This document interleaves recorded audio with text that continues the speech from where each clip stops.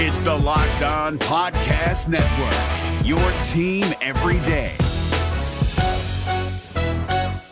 Jackson Gatlin here, host of the Monday edition Locked On NBA podcast. Every Monday, I cover the three biggest stories in the NBA with the local experts from Locked On. It's an awesome recap of the weekend of the NBA and a look at what's ahead. Mark your calendars on Monday to join me for Locked On NBA podcast, available on YouTube and wherever you get your podcasts. Because when I shot, I expected to make it. So, I don't shoot trying to miss. You are Locked On Raptors, part of the Locked On Podcast Network, your team every day. Canada, the NBA title is yours.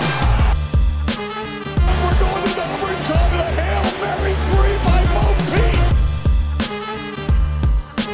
Get that garbage out of here.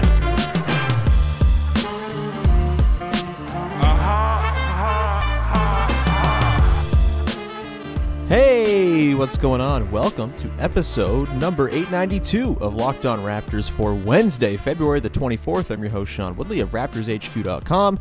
You can find me on Twitter, as always, at WoodleySean, and find the show at Locked On Raptors, where you can find links to every single episode of the podcast. And, of course, please make sure you're checking out the entirety of the Locked On Podcast Network with team-focused shows covering all of your favorite teams. There's more than one show on the network for you, I can guarantee it, unless you're a one-sport person, which is also totally fine, and I appreciate you making this the one team you care about. Anyway, today's show is brought to you by Michelob Ultra. Are you happy because you win, or do you win because you're happy? At only 2.6 carbs and 95 calories, it's only worth it if you enjoy it. Stay tuned for the Ultra Player of the Week coming up later in the episode. All right, on today's show, we are diving solo into the Raptors' 109-102 loss to the Philadelphia 76ers on Tuesday night. A game that I think highlighted a truth that, people who followed the team closely have known for the entire time Kyle Lowry's been out of the lineup and the entire time he's been with the team. But apparently it was, a question as to whether or not he was important. This game solved that question and conundrum. We'll dive into that. I also want to dive into the way the defense looked. Again, they are looking really, really good lately, up to 11th in defense in the league. And I thought a lot of really promising signs from the way they approached the 76ers in this one. And I also will address the All-Star stuff at the end of the podcast as well. No All-Stars for the Raptors. I am fine with that. We'll talk about that in the final segment. Okay, let's get to the game against the Sixers right now. And the big takeaway, for me, the biggest takeaway in this one is, boy, do the Raptors miss Kyle Lowry. Because, look, in the game on Sunday against the Sixers, the Raptors looked excellent. Fred VanVleet, Pascal Siakam kind of took turns taking advantage of their matchups. When Ben Simmons was off the floor or Ben Simmons was guarding one or the other, they would kind of trade off. If Simmons was guarding VanVleet, Siakam would go to work against Tobias Harris. If Simmons was guarding Siakam, it was Seth Curry, Danny Green, whoever was guarding Fred VanVleet that VanVleet was able to create some separation with. And this was a tough game for VanVleet overall. 4 of 14. He only hit a couple threes late in this one in the final couple minutes when the Raptors were making the most annoying and Raptors-ass comeback attempt I've ever seen. Very fun stuff to watch and surely annoying if you're the Philadelphia 76ers, but it's the exact kind of identity and pestering mania that the Raptors really kind of captured last season, and that was really fun to see, even if it was all for naught. But yeah, as I was saying, VanVleet, tough game offensively. He was a monster defensively in this one. 2 steals, 4 blocks, got out on the run a whole bunch, really initiated a transition attack that the Raptors used to get back into this one after a tough start in the first. But his offense was bothered by the size. Simmons was on him quite a bit, and he just couldn't create any separation. And as a result, you have a 4 of 14 night for Fred VanVleet. And this highlights exactly why you need that third creator for the Raptors. OG Anunoby is not there yet. He can try to do some stuff off the bounce. It's always very erratic and crazy. You don't know where it's going to finish. Oftentimes, it finishes with like a surprisingly deft touch layup, but for the most part, he's still very raw when it comes to putting it on the deck. Norm Powell, he had 6 assists in this game, so he did his part for sure to try to sort of offer some extra creation here. But even then, you don't want to rely on him over and over again.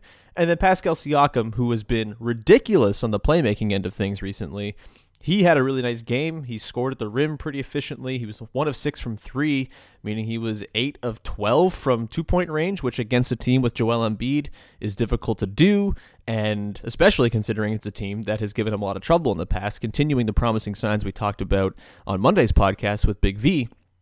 But Fred just didn't have the juice, and when you don't have the juice from Fred VanVleet, it'd be really nice to have a second point guard there to take advantage of the matchups. You know, the Sixers had to start Furkan Korkmaz in this one with Seth Curry going down. Either way, Curry or Korkmaz, whoever would have played there, would have been meat for Kyle Lowry or Fred VanVleet if Simmons took the Lowry assignment were he available. And it's just, you know, the Raptors' half-court offense sputtered because it was a tough game for Fred. There was like a lot of panic about losing Chris Finch and, oh no, the offense is terrible again after losing Finch. That's just not how it works. You don't just forget how to play offense when your assistant leaves. I mean, the Raptors don't have any assistants right now, it seems. Sergio Scariolo's overseas. Patrick Mutombo, Britton Donaldson are still down with the G League. You know, it's kind of barren on the bench right now. But I don't think you can attribute the loss of Chris Finch to one game of bad offense. I think you can attribute the bad game of offense to the Sixers, who are a very, very good defensive team with dudes who are going to punish 5'11" guards from time to time. And just having Lowry to breathe some extra life, take advantage of some of the matchups that they could take advantage of, whether it was Korkmaz or getting Danny Green or Tobias Harris on a switch, whatever it might have been, that would have certainly helped things. I think also it's worth noting that this game really wasn't that bad offensively for the Raptors. You know, they didn't shoot well. They were 11 to 37 from 3, but so many of those threes were wide ass open. You had Norm Powell just kind of bricking some stuff that's been automatic for him recently. You had OG just going 2 of 7. Siakam was 1 of 6 after a pretty good run of shooting for him. So maybe the sort of feelings about the flow of the offense are a little bit unfair, and maybe my take that Kyle is so clearly missed is a little bit misguided here, but it's not, because obviously they miss Kyle. You can have both the missing of Kyle and a bad variant shooting game through good process at the same time. But yeah, it's just, to me, the Raptors probably stand a chance to win this game if Lowry's available, just to get that extra creation. It's also worth noting that Siakam and VanVleet are carrying enormous burdens right now without Lowry, and it's just kind of unsustainable. 42 minutes for Siakam on the first night of a back-to-back. Not exactly what you want to see. Fred played 37 minutes. He's got the ball in his hands all the time. He looks tired. He's also defending his ass off on the other end and putting in a lot of energy to strip it away from large men at that end of the floor. And it just, at some point it'll catch up. And it's no better time for Kyle Lowry to return, hopefully tonight, after the 16-0 run the Raptors went on without Lowry over the last couple years comes to an end on Tuesday night. I guess there's some hope that Lowry could play on Wednesday against the Heat. It'd be nice. He usually torches the Heat because they don't really have anything in the way of guard defenders. And, the way the Heat play, having extra creation will be very helpful. I'm really fascinated to see how Siakam and his advanced playmaking and Fred and his sort of in-season growth and leveling up kind of play against the Heat, who they played a few weeks back in a back-to-back. They kind of adjusted perfectly in the second half of it after losing the first. I hope Lowry's back, because this is a fun little matchup, and the Raptors really, really need. They're still the guy I perceive to be the best player on the team back, even if he's maybe been a little bit less of an all-encompassing freak for the Raptors this season. Lowry still drives the bus in a lot of ways, and also just makes things easier for Fred VanVleet in the stretches where he would like to drive the bus. It's just, things work a little bit better when you have Kyle Lowry, as it turns out, and hopefully this game dispelled any notions that this team is better without Lowry. I do want to get into some stuff from the defense in this game. They were excellent, but first we have to dive into our Michelob Ultra Player of the Week, and I really got to give some love to Pascal Siakam. And look, here's the thing is, the whole thing with Siakam has been joy, and whether or not he's enjoying himself. Is he having a good time playing? When he is smiling and having a good time, it is a beautiful thing to see. The real question is he happy because he's winning, or does he win because he's happy? That's always been the question. That's the question Michelob Ultra is asking as well.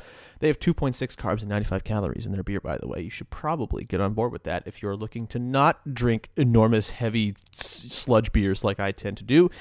It's not good. But either way, Pascal Siakam clearly not drinking those sludge beers, clearly lean and mean on the Michelob Ultra, sitting by his pool in Florida that he's boasting about. And he's had an awesome week. He's looked fantastic. To me, he has kind of ascended to being the best player on the Raptors in a lot of ways. You know, I know people love Fred VanVleet, and I think Fred had a better all-star case just because he's been good from the start of the season, and Pascal took a while to get going. But Siakam has been ridiculous. The last 6 games for him have been playmaking masterclasses. I tweeted this out last night, but his assist totals over the last 6 games, 6, 6, 5, 6, 8, and 7 last night. His turnover totals in those games, 3, 2, 1, 2, 2, and 1. He is not turning it over. He's a refined playmaker. He's doing it from the post. He's doing it on drives. He's doing it in transition. He's doing little big-to-big passes underneath when people are loading up on him when he drives. It's just really beautiful to see, and he is your Michelob Ultra Player of the Week, bringing joy, happiness, and enjoyment to the Toronto Raptors experience once again. And a big thank you to Michelob Ultra for bringing a little extra joy, happiness, and enjoyment to the podcast. The NBA playoffs are right around the corner, and Locked On NBA is here daily to keep you caught up with all the late season drama. Every Monday, Jackson Gatlin rounds up the 3 biggest stories around the league, helping to break down the NBA playoffs. Mark your calendars to listen to Locked On NBA every Monday to be up to date. Locked On NBA, available on YouTube and wherever you get podcasts. Part of the Locked On Podcast Network, your team every day. All right, let's continue on here and dive on into the way the defense played for the Raptors in this one. It was a tough start. They gave up 37 points in the first quarter, 16 of which were scored by Furkan Korkmaz. It was a semi-Ojale situation once again for the Raptors where, you know, they sent a lot of attention to Joel Embiid, who we'll get to in a second. They continued to defend him quite well, sent a lot of attention to Ben Simmons, and were kind of willing to let guys like Korkmaz, who came into the game with a 31% mark from 3 on the season, to fire him up. And look, I think in the first part of the game, they didn't quite have the same ferocity in the rotations that they tend to have flying out to corners. There are a lot of guys who were getting shots up just before the contest was coming, whether it was Danny Green, who was red hot, or Tobias Harris, who had a nice game after going like 1 for 9 in the game on Sunday, and then Furkan Korkmaz as well. You know, they kind of withstood that original barrage from the Sixers and waited for regression to the mean, and they kind of got it over the course of the game. You know, Korkmaz, I think, hit 4 of his 5 threes in the first quarter. So, you know, they kind of survived it a little bit, and it was not so much a barrage where every single open 3 that was created by their over-aggressive defense on Embiid became, you know, an easy bucket for the Sixers. You know, the Sixers really struggled in the back part of this game. 18 points in the second quarter, 24 in the third. They had 30 in the fourth, but again, the Raptors really harassed them and harangued them. You know, couldn't quite ever rope them into a single possession game or anything like that because their own offense, as we talked about, was really rough. But on the defensive end, I thought the Raptors were super impressive and kind of continue their, I guess, rediscovery of their proper defensive identity, the way they've played for the last couple years. You know, in particular last year where they were just this swarming, rotating beast, always on a string, always knowing where the next step was supposed to be. We saw that a lot in this game. That said, I think most of the reason they were effective to close out this game was because of Aaron Baines, honestly, and the way that he allowed them to not send all the attention to Joel Embiid. You know, they did obviously send doubles his way, forced him to pass, and I thought they did a really good job of forcing him to make some bad passes. He had 6 turnovers in this game to just 2 assists, and that I think is still going to be the limiting factor for Embiid going forward. The way Siakam has kind of figured out how to pass out of post-ups, Embiid quite hasn't figured out. He's gotten better at it. This was a particularly rough game. A lot of strange passes for the Sixers in this one, just kind of out of bounds, 3 feet off of the guy they were trying to pass it to, both from Simmons and Embiid in this one. But that's the kind of duress the Raptors defense puts you under. They swarm, they force you to kind of just whip the ball out in the general direction of people, and sometimes it's going to miss and go out of bounds and force a turnover.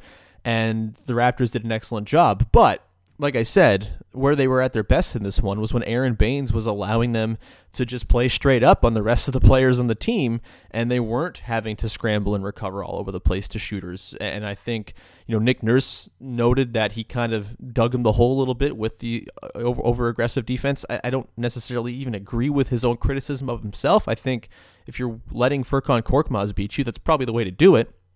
Obviously, expecting a regression to the mean over a single game is a fraught ground to try to walk on, and a tough tightrope to be on. But I think that was a fine strategy to come out of the game as they started small once again. But then Baines played a big chunk of the rest of the game. He played 29 minutes in this one, and his ability to stay in front of Embiid, kind of keep him to the perimeter, and just get in his way and not jump or bite at the pump fake, which is a real weapon for Embiid to try to get that drive going. You get the defender off balance, and you have a bit of an edge and a bit of a window to drive. Baines wasn't budging. He was just standing there waiting for Embiid to, make his move. And oftentimes Embiid just got tired of waiting for Baines to screw up and would pass it off. I think it was in the third or maybe the fourth quarter where Embiid's first field goal make since the first quarter was like this insane step back three after Baines had kind of corralled him and forced him back out to the perimeter. It was a bloody impressive shot for Embiid, but if that's the kind of shot Embiid's taking to make on you, that's really impressive. And they just did a wonderful job the entire 2-game set of making things difficult on Embiid, and Baines deserves a ton of credit for that. Obviously, Baines is limited. He's going to have matchups where he's not as good, but he's clearly found a home in this bench rotation next to Chris Boucher. Boucher looks more at home on defense as well. And, it all kind of makes sense geometrically on the floor for the way those lineups work, and makes sense in the way that sort of it highlights the skills of the individual guys.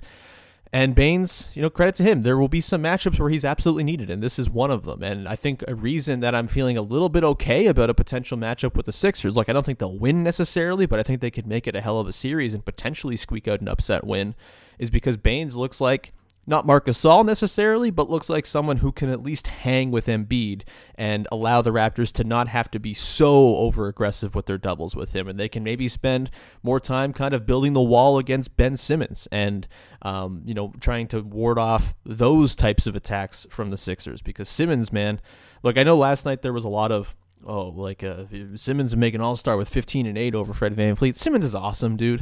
He is so good. He is like a monster in transition.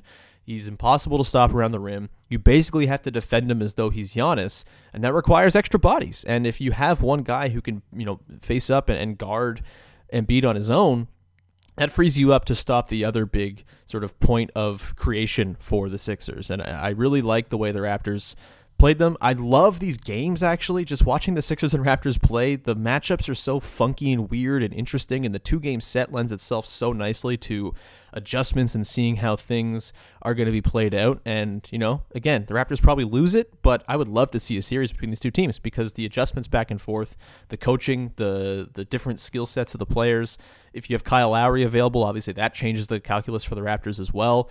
Just a really, really fun 2-game series that I think a split is totally noble and reasonable to get, and I'm feeling quite good about where the Raptors stand. Once again, a really strong performance. Offense maybe notwithstanding, although again, the process was fine against a really good team. They continue to be quite good against good teams, which is one of the more important things you want to see during the regular season. Just beating up on crap teams and not really being in contention against good teams is, kind of a recipe to fail in the postseason.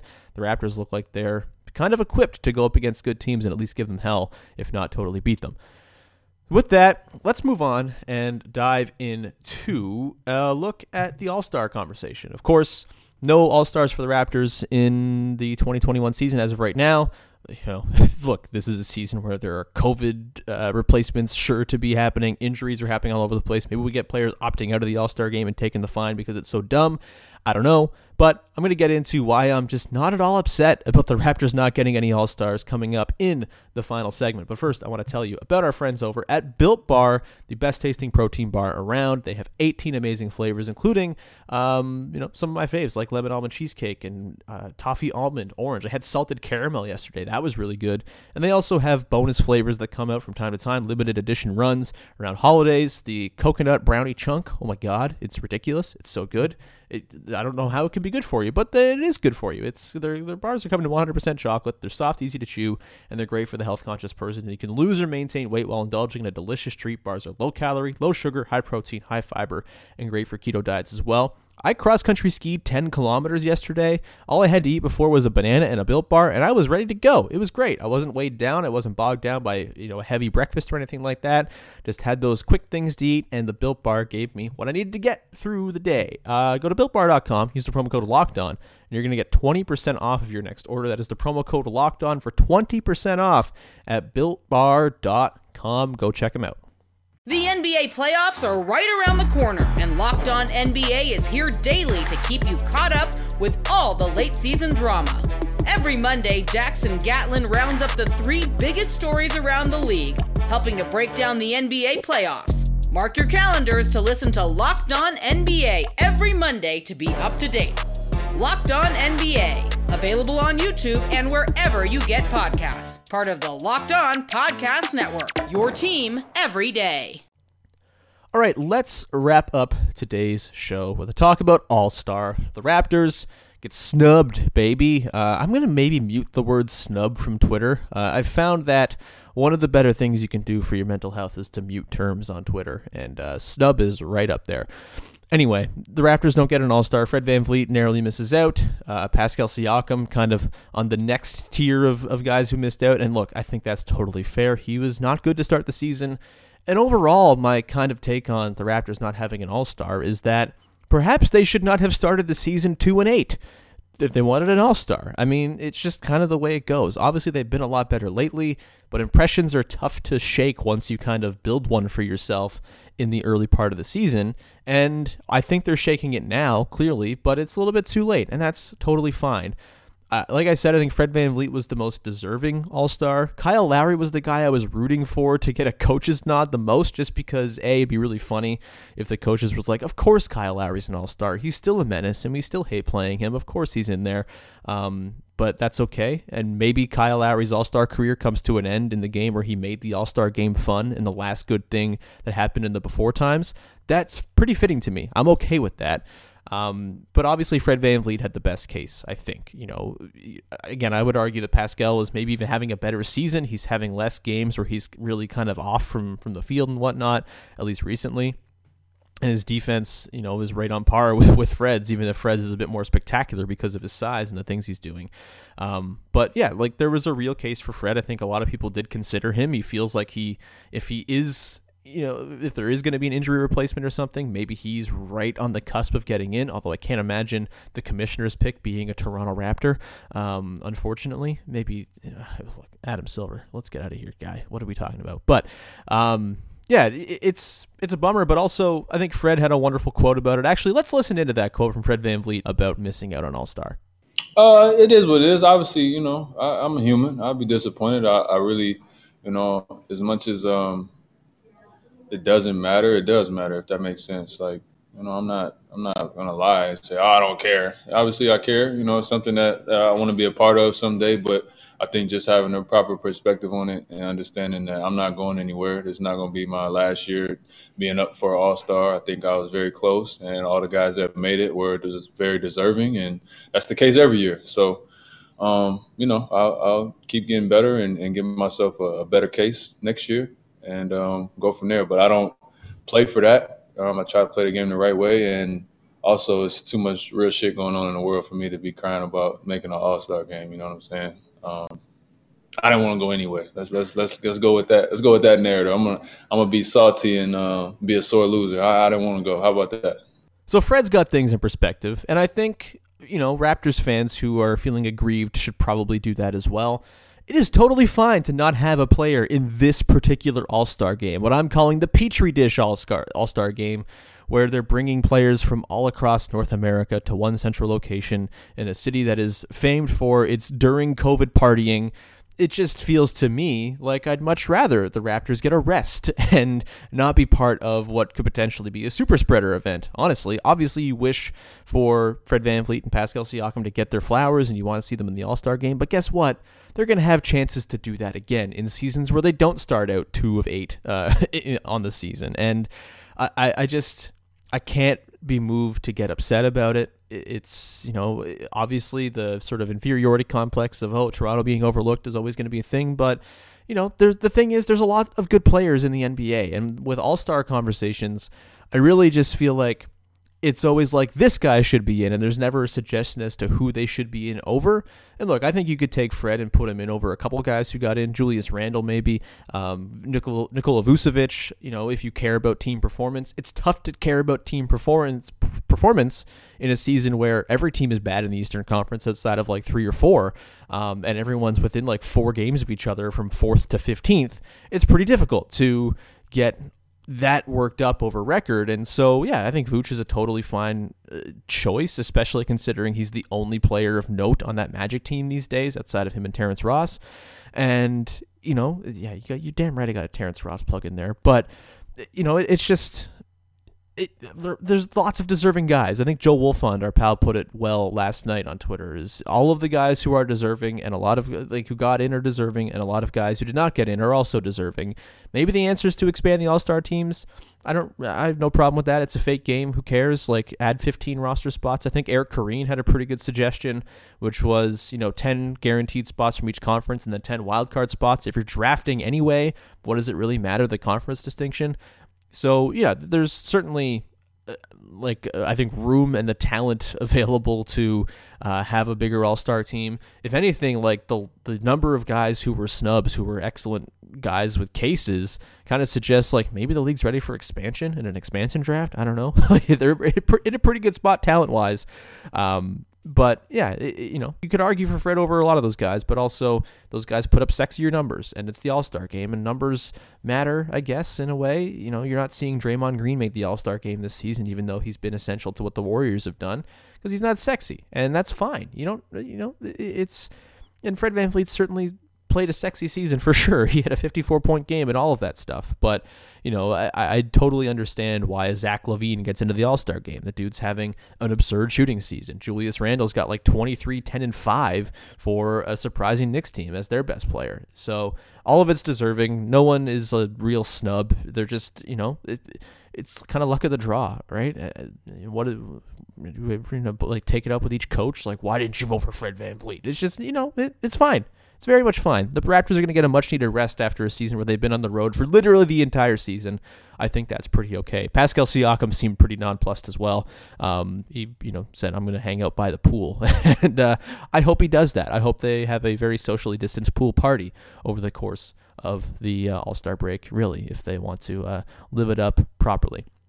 Anyway, that's kind of all I got on All-Star. It's a fake game. This is a dumb game that shouldn't be happening anyway. You should not have upset strong feelings about Fred VanVleet being a narrow snub. Those guys will get back. Pascal Siakam was voted a starter last season. If he was playing the way he is for the last month or so, or has been for the last month or so, all season long, he'd be an all-star again, I think, without question, and he will have all-stars in his future. Fred VanVleet feels to me like he's going to be the next iteration of the coach's favorite pick every year, just kind of replacing Kyle Lowry for the next half decade.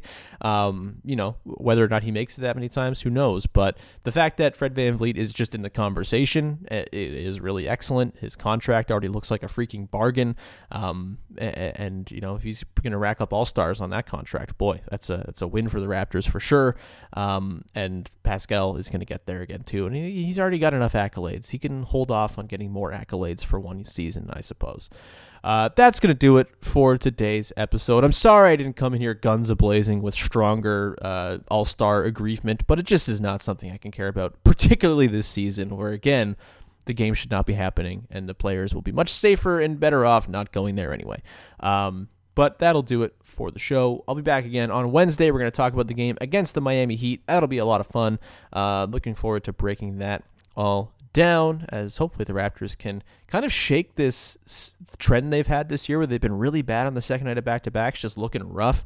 Only a short trip from Tampa to Miami, so hopefully they're not going to have weary legs or anything like that. And hopefully you get Kyle Lowry back. That would be a big boon to try to beat this Miami Heat team that kind of is getting rolling in fits and starts and is not really putting it together just yet, but they're still quite good with Jimmy Butler back, and I look forward to this one. We're going to see a lot of zone, I'm assuming, in this game between the Raptors and the Heat, so look forward to that, I guess. Please subscribe to, rate, review this podcast wherever you get your podcasts. Go listen to the other stuff on the network covering the teams you like. If you are a Toronto sports fan, go listen to Locked On Leafs with Mike DiStefano and Locked On Blue Jays with AJ Andrews, as the Leafs are kicking ass and the Blue Jays are getting close to spring training where they should should probably also kick some ass. So please go and support Mike and AJ.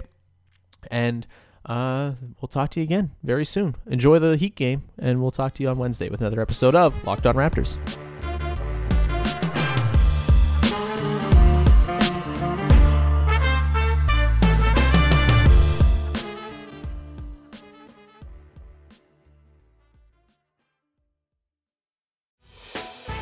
Hey, Prime members, you can listen to this Locked On podcast ad-free on Amazon Music. Download the Amazon Music app today.